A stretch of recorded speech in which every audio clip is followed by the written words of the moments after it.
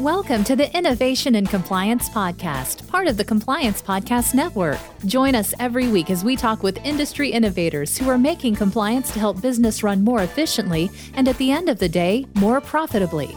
Here's your host, Tom Fox. Hello, everyone. This is Tom Fox, and you are in for an incredible treat. This 6-part podcast series that I'm doing with Nick Gallo, the Chief Servant Officer at Compliance Line. Nick, first of all, welcome. Thank you so much for having me, Tom. I'm so glad to be here, man. So you did one of the most incredible quests I have heard of recently. And in fact, you're still in it, I believe. And that's the 100 book challenge, where you read or listened to 100 books you selected over 2020. I'm just dumbfounded that anybody can do this. I'm a voracious reader. 2 books a week is a max effort for me. And that's when I'm rolling on all cylinders. And that's not business books. Right. They flow a lot easier in the thriller category. So Right. First of all, kudos for doing this. But more importantly, kudos for sharing this with your community, the compliance community, because we've all learned so much from this as well. So maybe I could start with just asking you, what was the 100 book challenge? Yeah, it's what it kind of sounds like. Can I read 100 books in 2020? So I love reading. I've always been a big reader. And I don't know even how I came up with, maybe I saw it somewhere. I'm a shameless a thief of ideas. So maybe I saw it somewhere and I thought it was my idea. I thought, I read a lot. Why don't we try to up it a little bit and try to hit 2 a week? That seemed very manageable. That sounds like a small number, 2 a week. And then you kind of get into it. And I'm like, what did I sign up for here? Well, you had to have some sort of process to do this, because this is too much to just say, okay, I'm going to read 50 pages at night before I go to sleep. How did you do it? So I kind of mapped it out and I said, okay, is this even an attainable goal? Like, what would it take to do it? I mean, reading 8 hours a day, you can read 100 books in a year easily, right? But that's not feasible. So I just kind of looked at it and said, okay, well, what would it take to read this? And so you kind of come up with an average of like how many pages in, kind of your average, I put some parameters on it. I said, these are all going to be business books. These are going to be nonfiction. I mean, I love fiction books, but it's been a year since I've read anything fiction. It'd be kind of self-help books or, things that are going to open my mind to something or make me like a better leader or be a better business person. So those were kind of the parameters, and then jumped in to say, average business book is kind of 250, 300 pages. Average words per page is, call it 250 or 300. So, if you read kind of 300 to 400 words per minute in about an hour a day, you can kind of knock that out. So that's easy to sort of sketch out, but then it's like actually putting that into practice consistently and not falling behind was, part of the challenge here, Now, maybe things have changed, but the last time I checked, you had a day job. Yes. Yes. So how did you fit this in with your full-time day job? Yeah, that's a good question. So the way I would do it is I would say, all right, to get through 2 a day or 2 a week, I have to get kind of an hour of reading a day, 100 kind of pages a day. So what's nice is that, so I'm kind of an auditory learner. I learn better from listening to lectures and talks and things like that. So for me, I could kind of mix in Audible with, my regular reading. So most of the books now, like their Audible will link up with the Kindle. I would get both of those, and then I would just be reading at night. And then on the way to work, or if I was doing something mindless, something that I could actually pay attention to the words that are kind of flowing through the earphones. If I was doing something mindless, then I would try to work in kind of Audible audiobooks. So before March 15th of this year, I listened to probably 6 different podcasts a day. Yeah. That was based on walking the dogs, working out, going to meet somebody for lunch, going and run an errand, doing something. And I worked from home then, and now I'm down to half a podcast a day because it's walking the dog. So how did you do that while working remotely? That was actually a pretty big hiccup for my challenge, COVID, because I was getting into a pretty good rhythm, to your point of, I had these times in the car, or I had these times of, exercising or something where I could work this stuff in. With that sort of being eliminated, I just had to kind of decide, like, all right, do I want to stick with this goal? And if so, what other changes do I have to make? And that's when the full kind of cutout of television occurred. I just didn't have, as many of those in between times, to your point. So I always try to read at night before I go to sleep. And occasionally it will relax me, but usually I just get wound up in the story. And even if I'm reading a nonfiction, then I really have to focus and concentrate. And so I'm thinking about that. Can you use that reading skill to relax, or does it kind of just get your mind wound up? It's a good question. It's kind of hit or miss. Like sometimes I will kind of go off on a little tangent if it's some nugget that really kind of gets me going. But for the most part, in about 15 minutes, I could fall asleep after reading, So how did you pick the 100 books? I was really just like asking everybody for recommendations.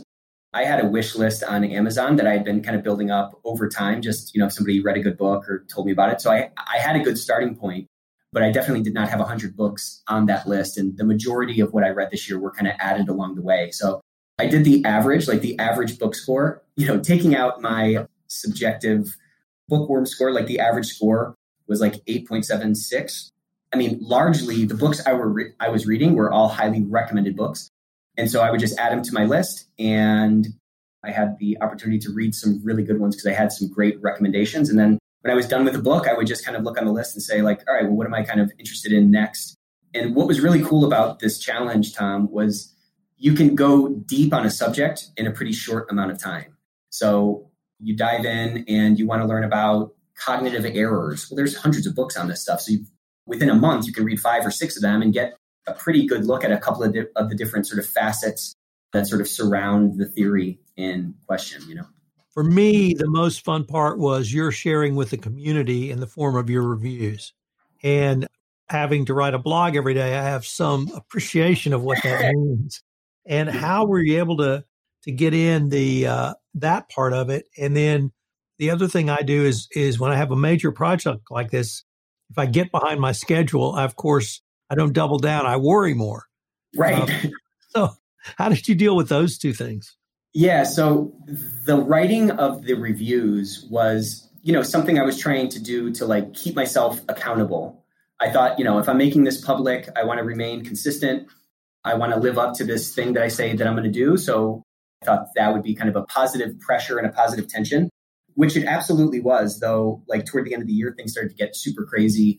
And I've been kind of digging myself out of this review hole for like for the last month, I've been like 10 reviews back. So I'm trying to get to them. So that ended up being both kind of like the thing that probably allowed me to kind of stick to it, but also ended up, at the tail end, kind of being the bane of my existence at some level, because it was just, to your point, like you just worry more. There's this like overhang of work that I feel obligated to kind of get to. So to your second question, like how was I able to do it? I would just kind of keep notes. So like if I was in my car and I got to a good point, I would switch over to like Evernote or my notes on my phone and just like, I have a note basically for every single book that I read, and I would just be adding in good takeaways and stuff like that. Really, the big challenge with the reviews was dialing it into the character limit on LinkedIn. So I'm pretty verbose and I can sort of talk a lot, but dialing it down to like a really kind of a boiled down nugget for people to take something away was kind of a challenge, particularly in some of these books that really go into so many different ideas. But yeah, just trying to keep up with it as I'm going, because on any books that I fell behind on, to your point, like if I had to go back to that book to write the review, it took like 3 or 4 times longer to write it, Sort of for me is if I don't do something right away when I commit to it, it's not likely to get done. Yeah, exactly. So let's move to what did you learn? I'd like to maybe break it down into what did you learn from the books? What did you learn about the experience and process? And then what did it mean to you personally? So I think what I learned from the books was I don't know anything. You know what I'm saying? I know nothing. It's almost like this tyranny of information, right? Like there's so much information. There's so many people who are a mile deep on that information. There's just so much of it out there. And when you start getting into it, you start to see that like, wow, there are freaking experts everywhere. And I'm just kind of scratching the surface on that thing. So it's kind of humbling to, realize that like you don't know anything. What else I learned is that everything is disputed. So I thought it was a pretty well kind of settled fact, quote unquote, that Lincoln was, the best president. Well, there's dozens of books out there about him being a tyrant and about how he was the worst president. And all these things that you think like, okay, well, there's some truth in here. There's, something settled. All this academia and theories and research and so forth have settled on some truth. Well, any one of those nuggets, there's a debate about it. So that's kind of interesting as well. What I learned from the books is that there's just so much out there and I don't know anything. I'm entitled to nothing. I'm no better than anybody else and I'm a work in progress. So that's what I learned from the books. From the process, I think I learned that if we're not constantly learning, then, you know that saying, like, if a shark stops swimming, they die? I think that's maybe learning with humans. So just think about like the human body. If you're not stretching, then as you get older, your joints start to lock up and you have to stay active. And if you want to kind of keep a healthy body into your later years, I think the same thing happens with our mind. And if we're not constantly like challenging those crystalline structures that kind of govern our view of the world and so forth, then those can become sort of more and more rigid, less flexible, and it gets harder to see and learn new things. So I learned from the process that flexing that sort of mental, intellectual muscle, there's a lot of value in it, and it helps to kind of see things from other perspectives more quickly. Just my feelings about the whole thing, honestly, man, like this is probably one of the biggest accomplishments in my life, like as stupid as it sounds. Like it was a very public thing. I'm somebody who's kind of, it's important for me to like publicly look how I say that I am. You know what I'm saying? I want to remain kind of internally consistent. And it was definitely like a stretch goal. And to hit it, given the challenges, I'm pretty proud of myself for doing it. But more importantly, I think part of the motivation for doing it is, you know, I want our company to be a learning organization. I want our team to be learning all the time. I want to be learning from folks around us. And I think if we're in that continuous improvement mode, then there's a lot of magic that can be unlocked. And I always had a new book to talk about in every meeting. And I think that message was at least delivered at some level.